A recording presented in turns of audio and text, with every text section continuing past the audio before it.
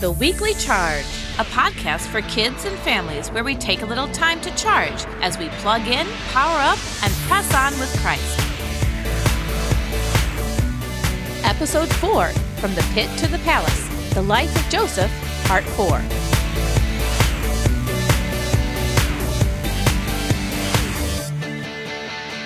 Hello, everyone. I'm Miss Jen. And I'm Pastor Ben. Welcome to The Weekly Charge, a podcast by the Napanee Missionary Church KidMin team. This is our fourth episode in the fourth chapter in the life of Joseph. For this series of episodes, we are following along with the teachings about Joseph in our adult series, You'll Get Through This, along with our third-hour children's program. But if you haven't been part of our services, or your children don't attend third hour, or you're finding these episodes after the series is finished, don't worry. These stories and their lessons about God's love for you and His plan for you are timeless. The last episode saw Joseph get left behind once again. He met a prisoner who worked for Pharaoh, and he helped the man out. But when the man got out of prison, he forgot all about Joseph and did not help Joseph as he had promised. So Joseph was left in prison until a couple years later when the man remembered him because Pharaoh needed help. And that is where we left our story off last time. And now we take a look at this story from the Bible to see what happened next as Joseph stood before the most powerful man in the world, and we imagine what it would have been like for him to be in that place. Remember, Joseph was a real person from history. So once again, we want to invite you to join us in using your imagination. Just imagine what it would have been like to have lived back then. And let's go back in time, thousands of years ago.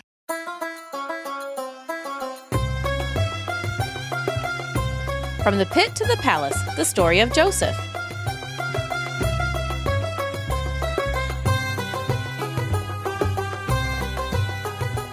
Part 4, Asnus tells the story of crops and cows and dreams coming true.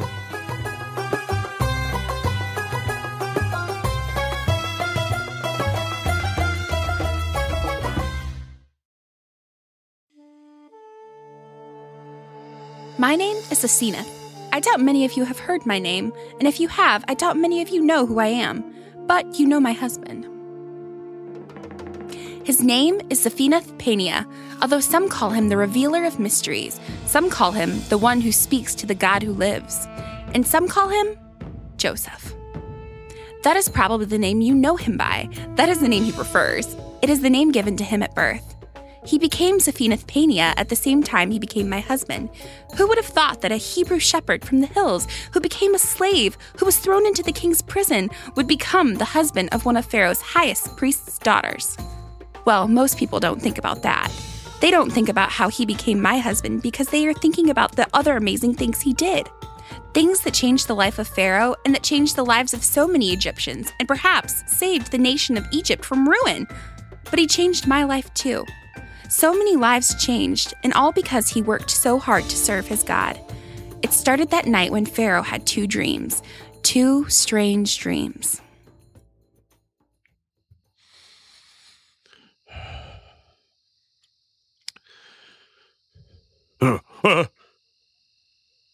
What? Another dream. Just a dream. But it didn't feel like just a dream. Oh, hi. My servant, come to me at once. Yes, sire? I have had a dream.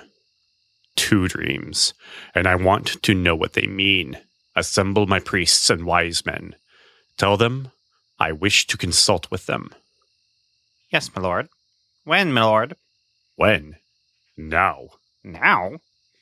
Send out messengers immediately, far and wide, to the temples of the cities. They are to drop what they are doing, and they are to come to me. I must know what my dreams mean. Yes, sire. Immediately, sire.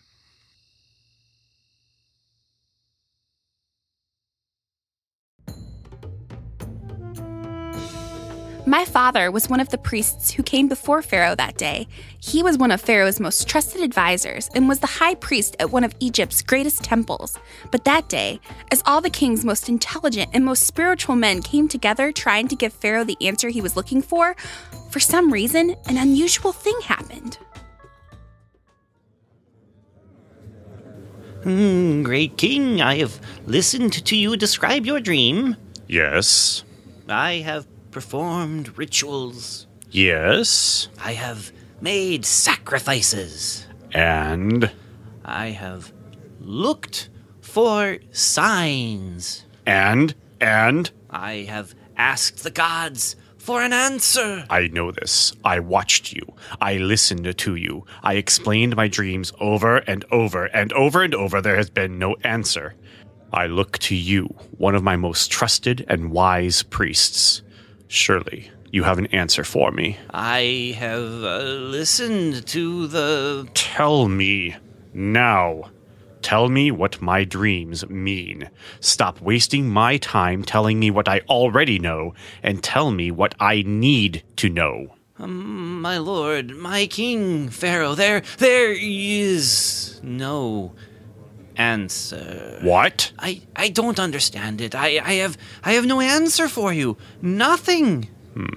I'm sorry. Yes. So am I. It was a strange day. None of Pharaoh's advisors, none of his wise men, none of his priests could give him an answer. It was his cupbearer who finally brought him a solution. My king, your cup. Yes. Thank you.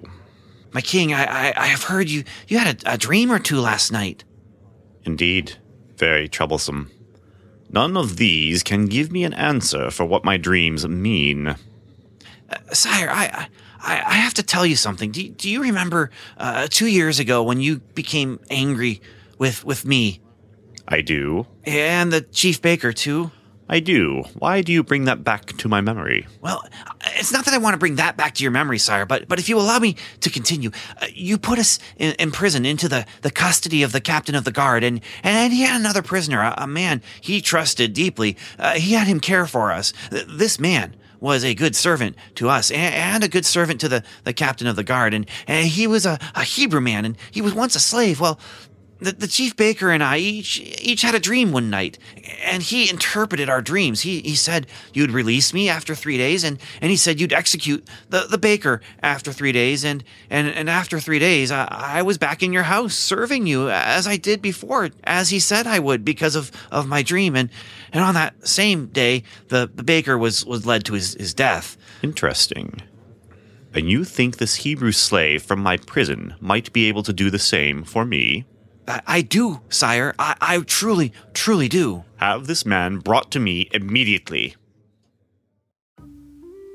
And so Joseph, the Hebrew prisoner, was brought out of prison. And they dressed him in fine clothes, shaved him, and made him presentable to come before Pharaoh. No longer looking like a prisoner, no longer looking like a slave, he was led before the king of Egypt. You are Joseph? Yes, sir. I am. Do you know why you are here? Well, there are a couple of different answers to that, but the shortest one is that I'm here because you've sent for me. I had 2 dreams. No one can interpret them for me. But I've been told that you, Joseph, can reveal a dream's meaning. This is what I need you to do for me now. I can't do that, sir. What? I was told you could. If this is some kind of trick... Your Highness, I cannot, but my Lord God can. Every day, I understand more and more that it is my Lord God who is responsible for my successes. And it is my Lord God that will give you the answer you seek. I care not if it is you or your God, as long as I receive an answer. In my first dream, I was standing on the banks of the Nile River. Out of the river came 7 cows. These cows were fat and healthy, and they grazed in the reeds of the river.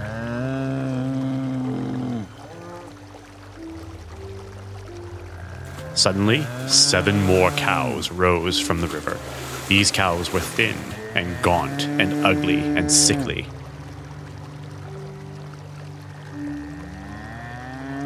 And these 7 cows ate the 7 healthy cows. But after eating the other cows, the thin and sick ones still looked just as thin and sick as they had before. Okay, tell me about your other dream. I dreamed there were 7 heads of grain, full, healthy, good. They were on a single stalk. Then 7 other heads of grain sprouted among them. These new heads of grain were withered and thin and scorched by the east wind. These thin heads of grain swallowed up the healthy ones.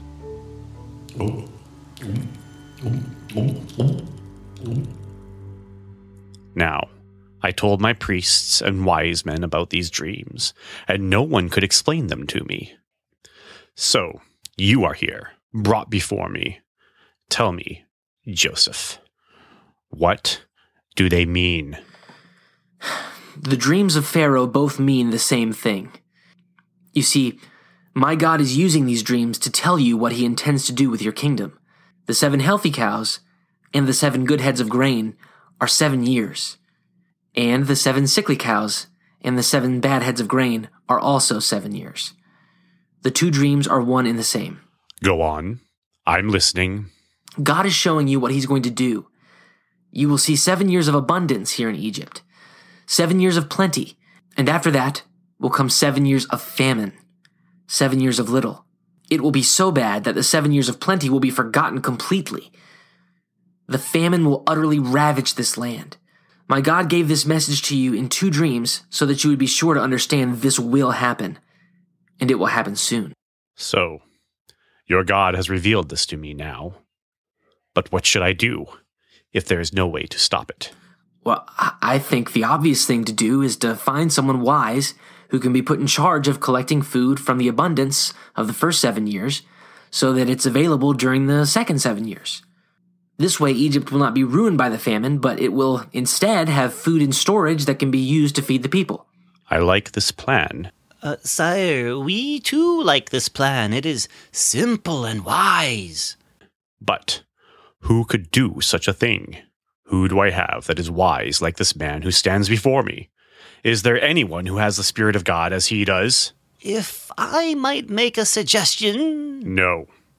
I have made my decision. Joseph himself will be appointed to this role. Excuse me, what now? I have made my decision. But, sire, this man is a Hebrew. He isn't part of any of the high Egyptian families. He can't be appointed to so high a position, can he? Joseph, your God has made you wise. You will be put in charge of my palace. All will answer to you except for me. Only I will be greater than you. I don't know what to say. From this day on, your name will be Zaphenath Paneah, because your God is a living God who speaks to you and through you has spoken to me. I give you this authority so that you may carry out the responsibility of your plan.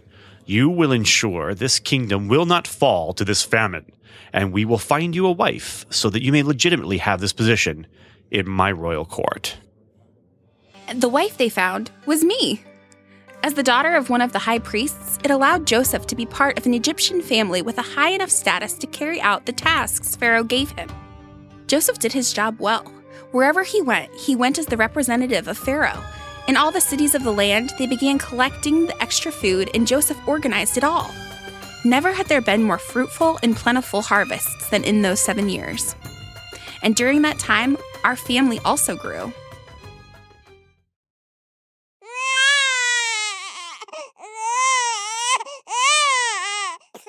Joseph, have you decided on a name for our son?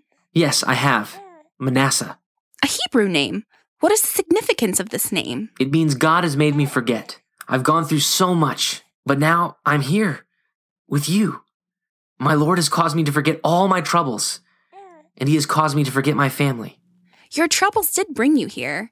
And because you are here, I have this child, and I have seen firsthand the work and blessing of your Lord God. I am not glad you have had all those terrible things happen, but I am glad it brought you to this place and to me. And if you truly have forgotten your brothers and what they did, I am glad for that as well. Not long after that, we were blessed again.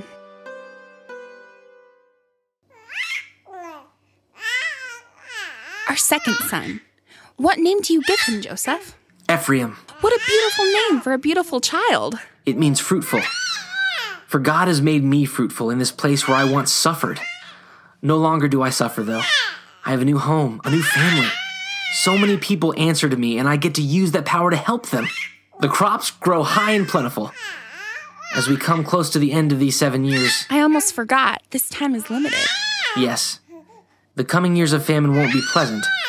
But because my Lord warned Pharaoh, we will be able to survive and thrive. My Joseph.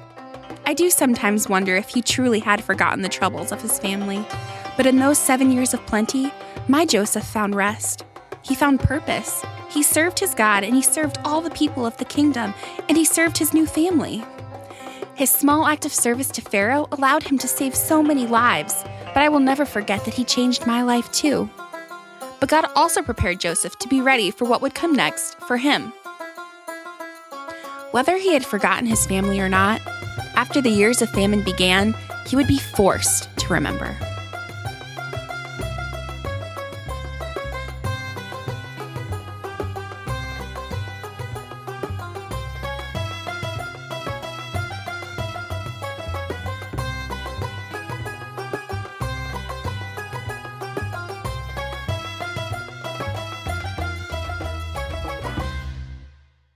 When I think about the life of Joseph, I can't help thinking about a roller coaster. He goes up and he goes down, and then up again, and then down again. He's the favorite son of the family, and then he's a slave. He becomes the head of the house, and then he's thrown in prison. He helps someone in prison who could help him, and then he's forgotten. If I was Joseph, I would probably have felt like everything was out of control. And in a way, it was out of control. It was out of Joseph's control. The only thing he could do was to keep trying to do the right thing. He followed God. He trusted God. He helped the people in his life. He did his best to make good choices, even when he was in bad places. The other things like Potiphar's wife lying about him, things like getting thrown in prison, things like the cupbearer forgetting all about him after promising to help, those things were out of Joseph's control, but they weren't out of God's control. When you think about it, God could have gotten Joseph out of prison at an earlier time. God could have made an earthquake come and make the prison walls fall open, or a tornado could have picked Joseph up and dropped him in a lake, and he could escape and go home. But God knew that there was a famine coming, and God used all those bad things that happened to put Joseph into a position to help many, many people. In Psalm 27:14, King David gives us some great advice. Wait for the Lord. Be strong, and let your heart be courageous. Wait for the Lord.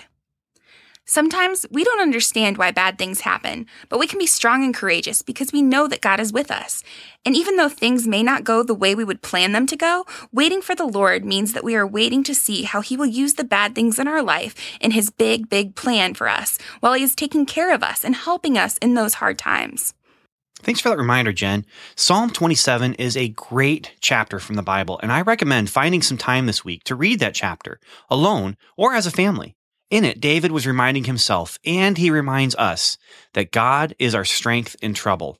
And he also asks God for help in bad times. Next week, we will continue the story of Joseph. Things get interesting for him now that he's in a position of high power and people need his help. Oh, yes. Wait until you see who needs his help in the next part. For now, thanks so much for listening. And until next time, we want to remind you to charge. Plug in and connect with Christ. Power up and become like Christ. And press on by being like Christ in the world.